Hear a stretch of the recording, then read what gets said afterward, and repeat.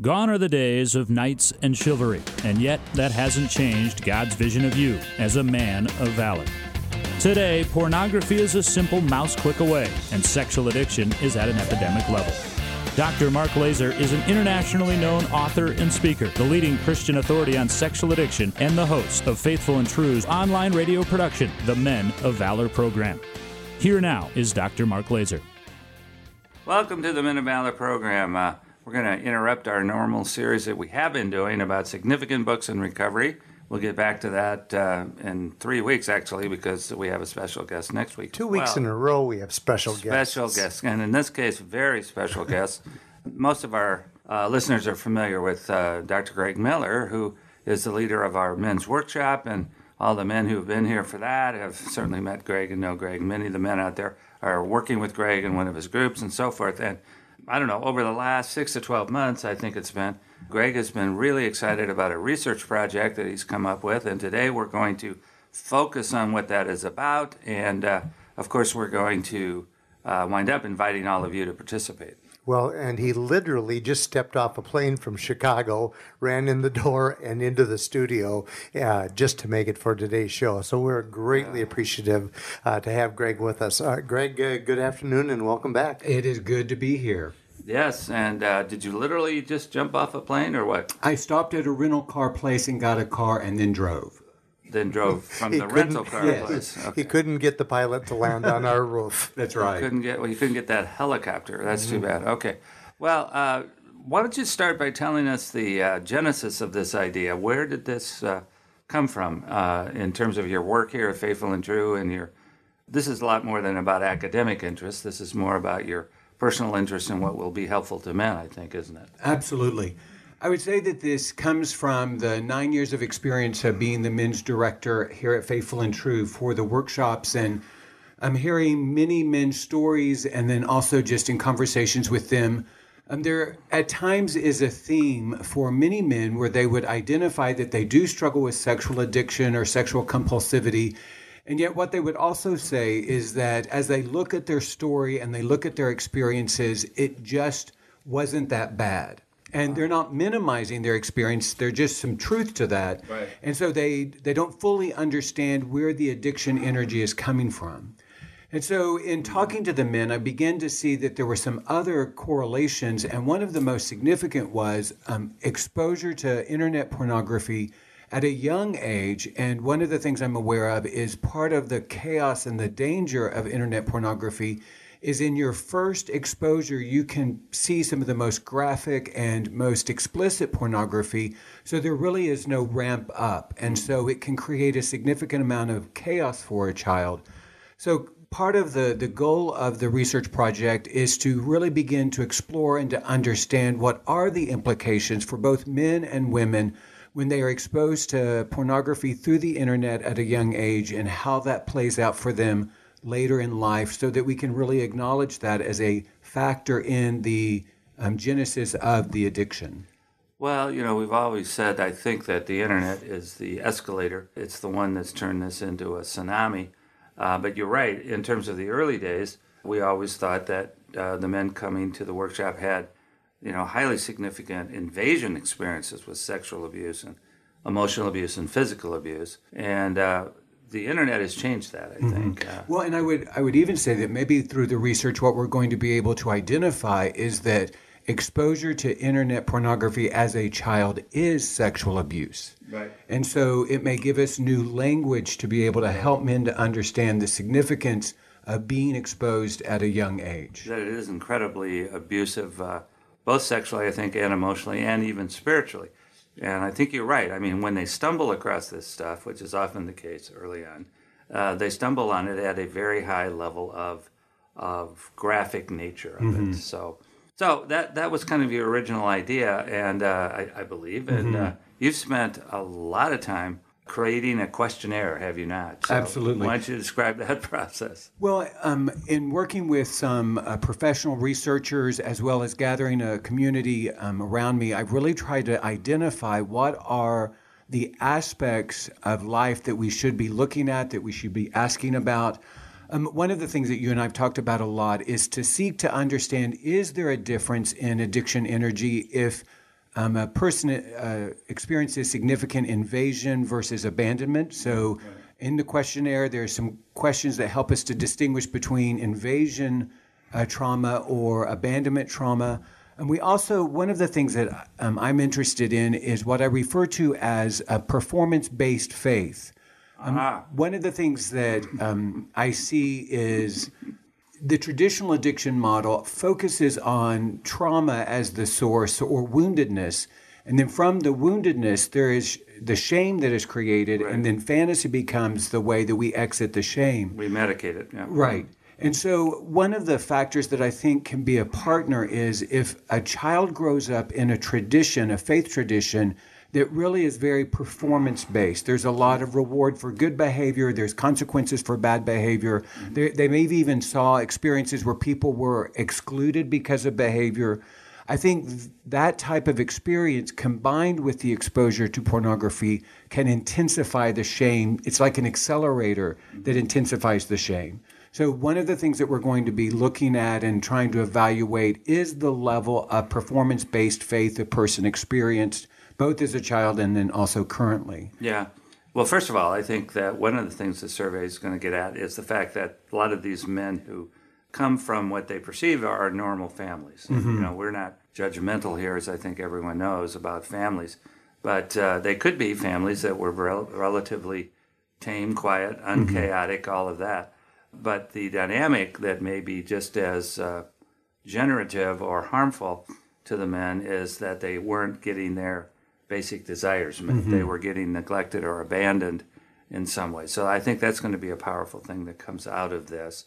Now, I think it's really fascinating what you're measuring here in terms of performance-based faith. So you and I grew up in two pretty widely separate religious traditions. Right. I grew up in a very liberal one, although my father was a Christ follower. There's no doubt about it. But we were in a denomination that I think widely would be considered as virtually today almost Unitarian. So it was very liberal, very accepting, very tolerant of just about every kind of crazy behavior you could think of. Where you, on the other hand, grew up in a denomination that tended to be more on that black and white side. You either had faith or you didn't, and faith would result in performance. So, you know, I was never challenged, for example, to memorize scripture. I was never challenged to go out and witness. Any of those kinds of things. The only thing I was ever measured on was Sunday school attendance. Right. And I had, my Sunday school pins, but, given the fact that I was a PK, I was pretty much always going to be at church. So that didn't feel like any kind of self-accomplishment. I was just, obeying the law. So say a little bit more about performance-based, because I think we need to clarify that for the average listener. I think some of the questions that we talk about, was there a reward system? So if you did certain things, was that acknowledged? Did you get a star on the chart if things you accomplished certain goals? And I think a lot of it was kind of the energy of acceptance or rejection. Yeah. Did you grow up in a tradition where people were rejected because of their beliefs or their behaviors? Was there an undercurrent of fear of something that was different from you? Was there a chaos that was created if someone maybe approached it from a different perspective? One of the ways to examine it was there a clear definition of what made it possible to be in or to be out? It's kind of saved or not. Yeah, that either or, you're either in the group and with us, or you're outside of the group and against us. Right. And so what happens for the child is they begin to recognize that certain behaviors are acceptable, certain things are good, others are bad. And if it's not a safe environment where one of the questions is around the idea, did you experience a lot of criticism from the church? Was it a church where either outwardly or inwardly there was a culture of gossip where people's choices and behaviors were talked about? Right. What happens for the child, I think, in those environments is they get a clear understanding of this is the way I'm supposed to behave, this is the way I'm not supposed to behave. So I'm going to start focusing on my good behaviors. I'm going to start focusing on the behaviors that others will judge as negative. Right. And for those men and women that grew up in that experience and they were exposed to pornography and that wasn't something that the church was talking about, it makes perfect sense that creates a sense of chaos, that there's no way I could bring this to the church and talk about it to somebody there because they wouldn't understand it. They wouldn't understand it, and I'd be rejected and perhaps excluded. I'm just getting triggered to think about a conversation we had in our 3 o'clock men's counseling group, which is meeting right after we're recording this today. And it was a very deep and sincere conversation about one of the guys asking, am I truly saved? How do I know that I am truly saved? I felt like I made a declaration, going forward, getting baptized, those kinds of things. But I'm not sure today, because of all my behaviors, that I'm truly saved. And he was very emotional about it and had a lot of messages inside him. And I think it does come from one of these performance-based churches that he grew up in. Right. Well, one of the interesting dynamics is a lot of the men that I work with, they have a core belief or they have a faith experience that would say they do believe in God's grace, but they believe that God's grace is enough for everybody but them. Right. Or even the tradition that they grew up, there could have been a subtle message, an indirect message, that there are certain choices or behaviors that if someone chooses those, they would be outside of grace. Now, it's not said that clearly, but it's said more subtly in the reactions that people can have to certain behaviors. At this point, Mark, I think this is a good spot for us to take our break. And when we come back, we'll continue to hear Dr. Greg Miller as he is explaining to us this exciting new research that he is involved in. You are listening to Dr. Mark Laser and Dr. Greg Miller, and this is the Men of Valor Program. I'll be kind if you'll be faithful, you be sweet and I'll be grateful. Cover me with kisses, dear, lighten up the atmosphere. Keep me warm inside our bed, I got dreams of you all through my head. Fortune teller said I'd be free, and that's the day you came to me. Do you struggle with the use of pornography? Faithful and True is a Christian-based counseling center specializing in the treatment of sexual addiction and compulsive behavior issues. Our well-trained staff has the highest levels of clinical expertise combined with personal experience to understand and effectively treat your sexual addiction. We have a proven track record for helping men who are seeking a transformation in their lives.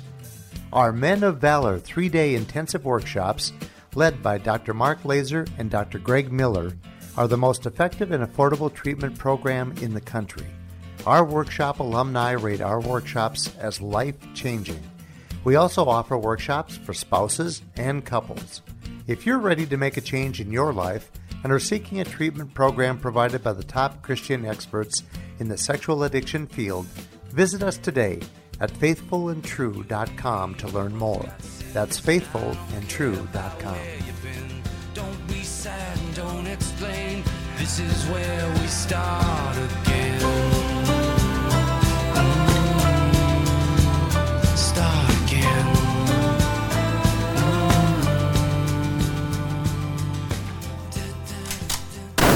Time now for the Trigger of the Week. I have a Trigger of the Week, and it is, I was kind of laughing about this driving over here today, because I go back to the 50s in the movies with Annette Funicello. And what was the guy's name that was in it? Frankie Avalon. Frankie Avalon, thank you. All old guys sit on this side of the desk. Well, and I know that she was an original Musketeer. Yes, She was. So those of us whose sexual addiction started early, as mine did, started lusting after Annette very early on. But then in her teenage years, she appeared in a series of movies that were kind of the beach blanket bingo movies. And that when you look at it today, I mean, the swimsuits were fairly tame. Yeah, very tame. But the Trigger of the Week today is turtleneck. The current version of the beach bunny, and several of the men were talking about trying to run around one of our lakes here in Minnesota and just seeing all the bikini-clad women, and it was just hard to do their exercise program. So, beach bunnies. That's an old term, beach bunnies. I hope I'm not being too respectful and I'm not getting in trouble with the wives out there. Oh, we'll find out. We'll find. Well, hopefully you know, wives, I'm talking about women that I consider would be inappropriately, immodestly dressed out there on the beach. So that's my Trigger of the Week. Okay. It's been hot here, so it's been more prevalent. It certainly has, and there's been a lot of beach bunnies on display on our area lakes. Yes. And then you stop and realize that Minnesota is the land of 10,000 lakes. 10,000 lakes. So we're kind of inundated with this syndrome at the moment. Let's return our listeners, Mark and Greg, to today's show. And Greg, you were talking as we went into the break. Yeah. So kind of the idea is traditionally the addiction model would say most people who struggle with addiction would have trauma at a level 8 or 9 out of 10. Many of the guys who come through our workshop would say, no, mine is like at a 3 or a 4. Because one of the things that we teach here at the workshop is it's not were you invaded or were you abandoned. It's the acceptance that everybody experiences invasion, everybody experiences abandonment. It's to what extent. And so one of the things that we also want to look at is what are the implications of having been exposed to internet porn as a child or an adolescent. And so there are two things that we're going to be looking at. And one is, does being exposed to internet porn increase experimentation around children? Because one of the things I see in working in men, and was also true in my own story, is this idea that experimentation intensifies shame. And so I may not have had significant invasion or abandonment from my family, but if I was exposed to internet porn and then I had some experiences of experimentation with other children, that is a factor that can intensify shame. So we're wanting to look at, if I've been exposed to internet porn, does that increase the possibility of the experimentation? And then the other thing that we're wanting to see is if I'm exposed to internet porn as a child or an adolescent, does it intensify the sexualization of my identity? And do I start to develop more of a comparison-based identity? One of the things I see in the internet is we are given a standard of attractiveness. We are given a standard of beauty. And that's not necessarily something new. Mark, you were talking about the 50s and Annette Funicello. Yeah. Historically, there's always been that group of people that we perceive as attractive and handsome and beautiful. But there was a wider range of what you could be and be attractive. If you look back, you could be anything from Marilyn Monroe to Audrey Hepburn to Doris Day. There was this wide range. Now there was a hot one. Right. So there was a wide range. And I'm serious. She was. So there was a trigger there. So there's this wide range of acceptable beauty. And so women could look at that and see, okay, I fit into the continuum. Yeah. But I think what has happened with the internet is there's been such a standardization of beauty, and that standardization has been sexualized in such a way that one of the things that we're going to be studying is if I'm exposed to internet porn as a child or an adolescent, does it change the way that I view my own gender as well as the opposite sex, so that now the greatest criteria of value is whether or not I am sexy? And then I even have a very narrow understanding of what sexiness is. Yeah, I think every generation has had I think back to the greatest generation, the World War II generations, the Betty Grable image and that kind of thing, the Mae West stuff and all that. My father-in-law, I remember, even had a pinup girl painted on his airplane that he flew in the war. And when I talked to him about it, he said, "Oh, that was my caricature of mom." In other words, my mother-in-law. And I said, "It sure as heck looked like that Betty Grable poster to me." But whatever, I think the GIs were doing that kind of stuff. It was promoted during the war, and they were away from home, away from their families, away from their girlfriends, and that makes a lot of sense. Morale boosters. Morale boosters in the face of death. So tell us a little bit now about what you need in order to advance this research of yours. Well, what we're hoping for is somewhere between 500 to 1,000 of the surveys completed. And one of the things that we need is the surveys to be completed. We've seen that it takes about 30, 35 minutes to do it. Mm-hmm. It's something that you can do on your smartphone. It's something that you could do on your computer. And just to be able to take some time to be able to complete the survey. Mm-hmm. The focus of the survey is for people who are between the ages of 20 and 35. And I've gotten some emails from some people about why do we choose that age group, because you can be older and struggling with internet pornography. And what I try to explain is the survey or the research project is really about the internet and how it impacts others. And so we're wanting to target on an age group of people where the internet was really coming to life during their adolescence. Well, it's more likely that their adolescence was during the internet age. Exactly. And one of the things I think we're going to see, because we do ask people what year they were born, is that there's even going to be a difference between the generation of people from 20 to 25 versus those who are 30 to 35 based upon, one of the questions that we ask is, when did internet come into your home? Right. Well, a lot of those between 20 and 25 don't ever remember internet not being in their home. Right. And we also ask, what age were you when you got a smartphone? And I think that there's a significant difference between getting a smartphone in junior high versus being a college senior. And so those are some of the things that we're going to be looking at. Yeah, I've certainly noticed that with my own grandchildren, that I have teenage grandchildren now, and they all got smartphones pretty much when they were 12. And sure enough, I mean, both of my grandsons have come to me and talked to me about what they have been able to find on their smartphones. And one of the factors I think is significant is this idea of most of us, and I'd like to say 100% because I think that is true, most children, when they come across pornography, they weren't looking for it. I mean, it's one of the principles that we talk about here at Faithful and True is that sexual addiction chose us. And then at some point we chose it back because as a child, you're not looking for it, but you're exposed to it.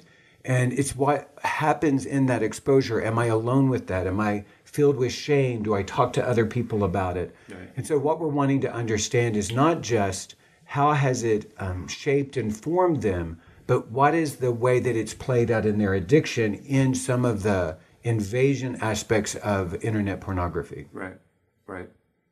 Well, I think it's a great project, and I do think through our email list, our listenership, we should be able to get you that 1,000, I would think. Well, I was going to interject the thought, Mark, that Greg did us the huge favor of providing an explanation of this project in our feature article in the July recovery report, which is Faithful and True's monthly newsletter. And we did put the link in there, too. At the bottom of your article was a link to the survey. And now if you will go to faithfulandtrue.com, our website, under the page of resources, right on the main page for resources, if you scan down just in the top third of the page, you'll see a link to your survey. And we invite our listeners, as they're hearing Greg today, to visit faithfulandtrue.com, go to resources, go to that link and help us out by fulfilling the requirements of that survey. One of the questions I've been getting is, is there a time frame? And what I would say, the time frame is based on the number of replies we get to the survey, that I'm not hoping to be done by a particular time. We're actually going to wait until the survey, we have the number that we need. And so if you're listening today, what I would say is if you're between the ages of 20 and 35, either male or female, because we absolutely want women to fill out the survey too, that you would take the time to fill out the survey.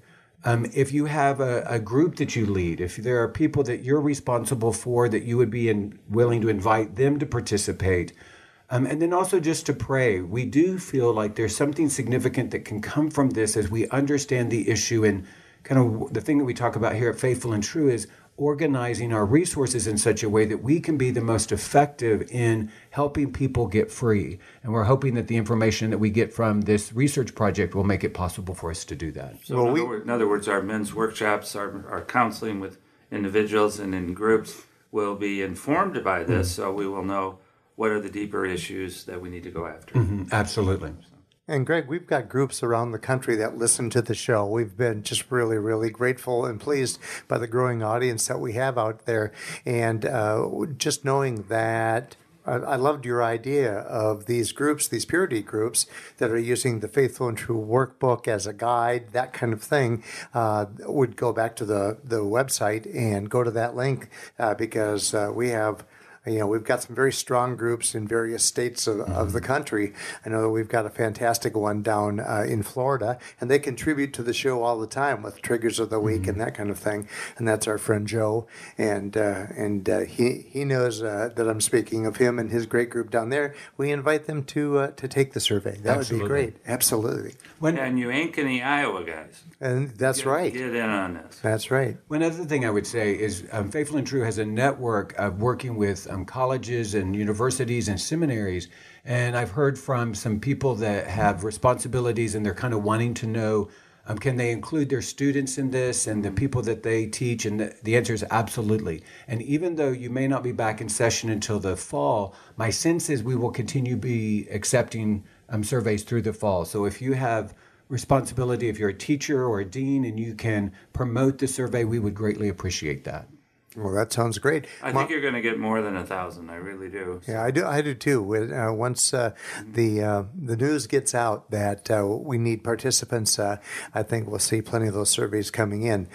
Greg, this is fantastic. We've really enjoyed having you on the show again today. And Mark, any closing thoughts from you as you're sharing pearls of wisdom as usual? Well, I think about one of the main themes of it. It's this idea of this shame from the performance-based religion. So I really want to speak out to those of you that struggle with shame and wonder if you're saved and all that kind of stuff. Please know that you are, and I don't care what you've done. There's nothing that separates us from the love of Christ. So this survey is going to go a long way toward helping all of us help those people. And I think one last thing and I'm not sure you mentioned it, but I think it's important to say that everything about this is anonymous.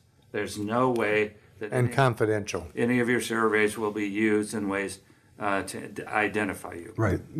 As you go to the survey, you're going to see a disclaimer that you can agree to, and one of the things we clearly communicate is that there's no attempt to identify who it is that has taken the survey. So I'm glad that you said that, Mark, that it is anonymous. The other thing I would add is anyone can take this. This isn't just for people of faith. But if you have friends and coworkers who would define themselves outside of the faith experience, we would love for them to participate, because the more diversity that we have in the research study, I think the more clarifying and helpful the information will be. That's a great point, that's for sure. Well, you have been listening to Dr. Mark Laser and Dr. Greg Miller. I'm Randy Everett, your co-host, and we thank you for joining us again today on the Men of Valor program. We hope that this coming week for you will be a week filled with many blessings and great vision. You've been listening to the Men of Valor program with Dr. Mark Laser. For information about this program or to learn more about Faithful and True, visit us at faithfulandtrue.com. That's faithfulandtrue.com.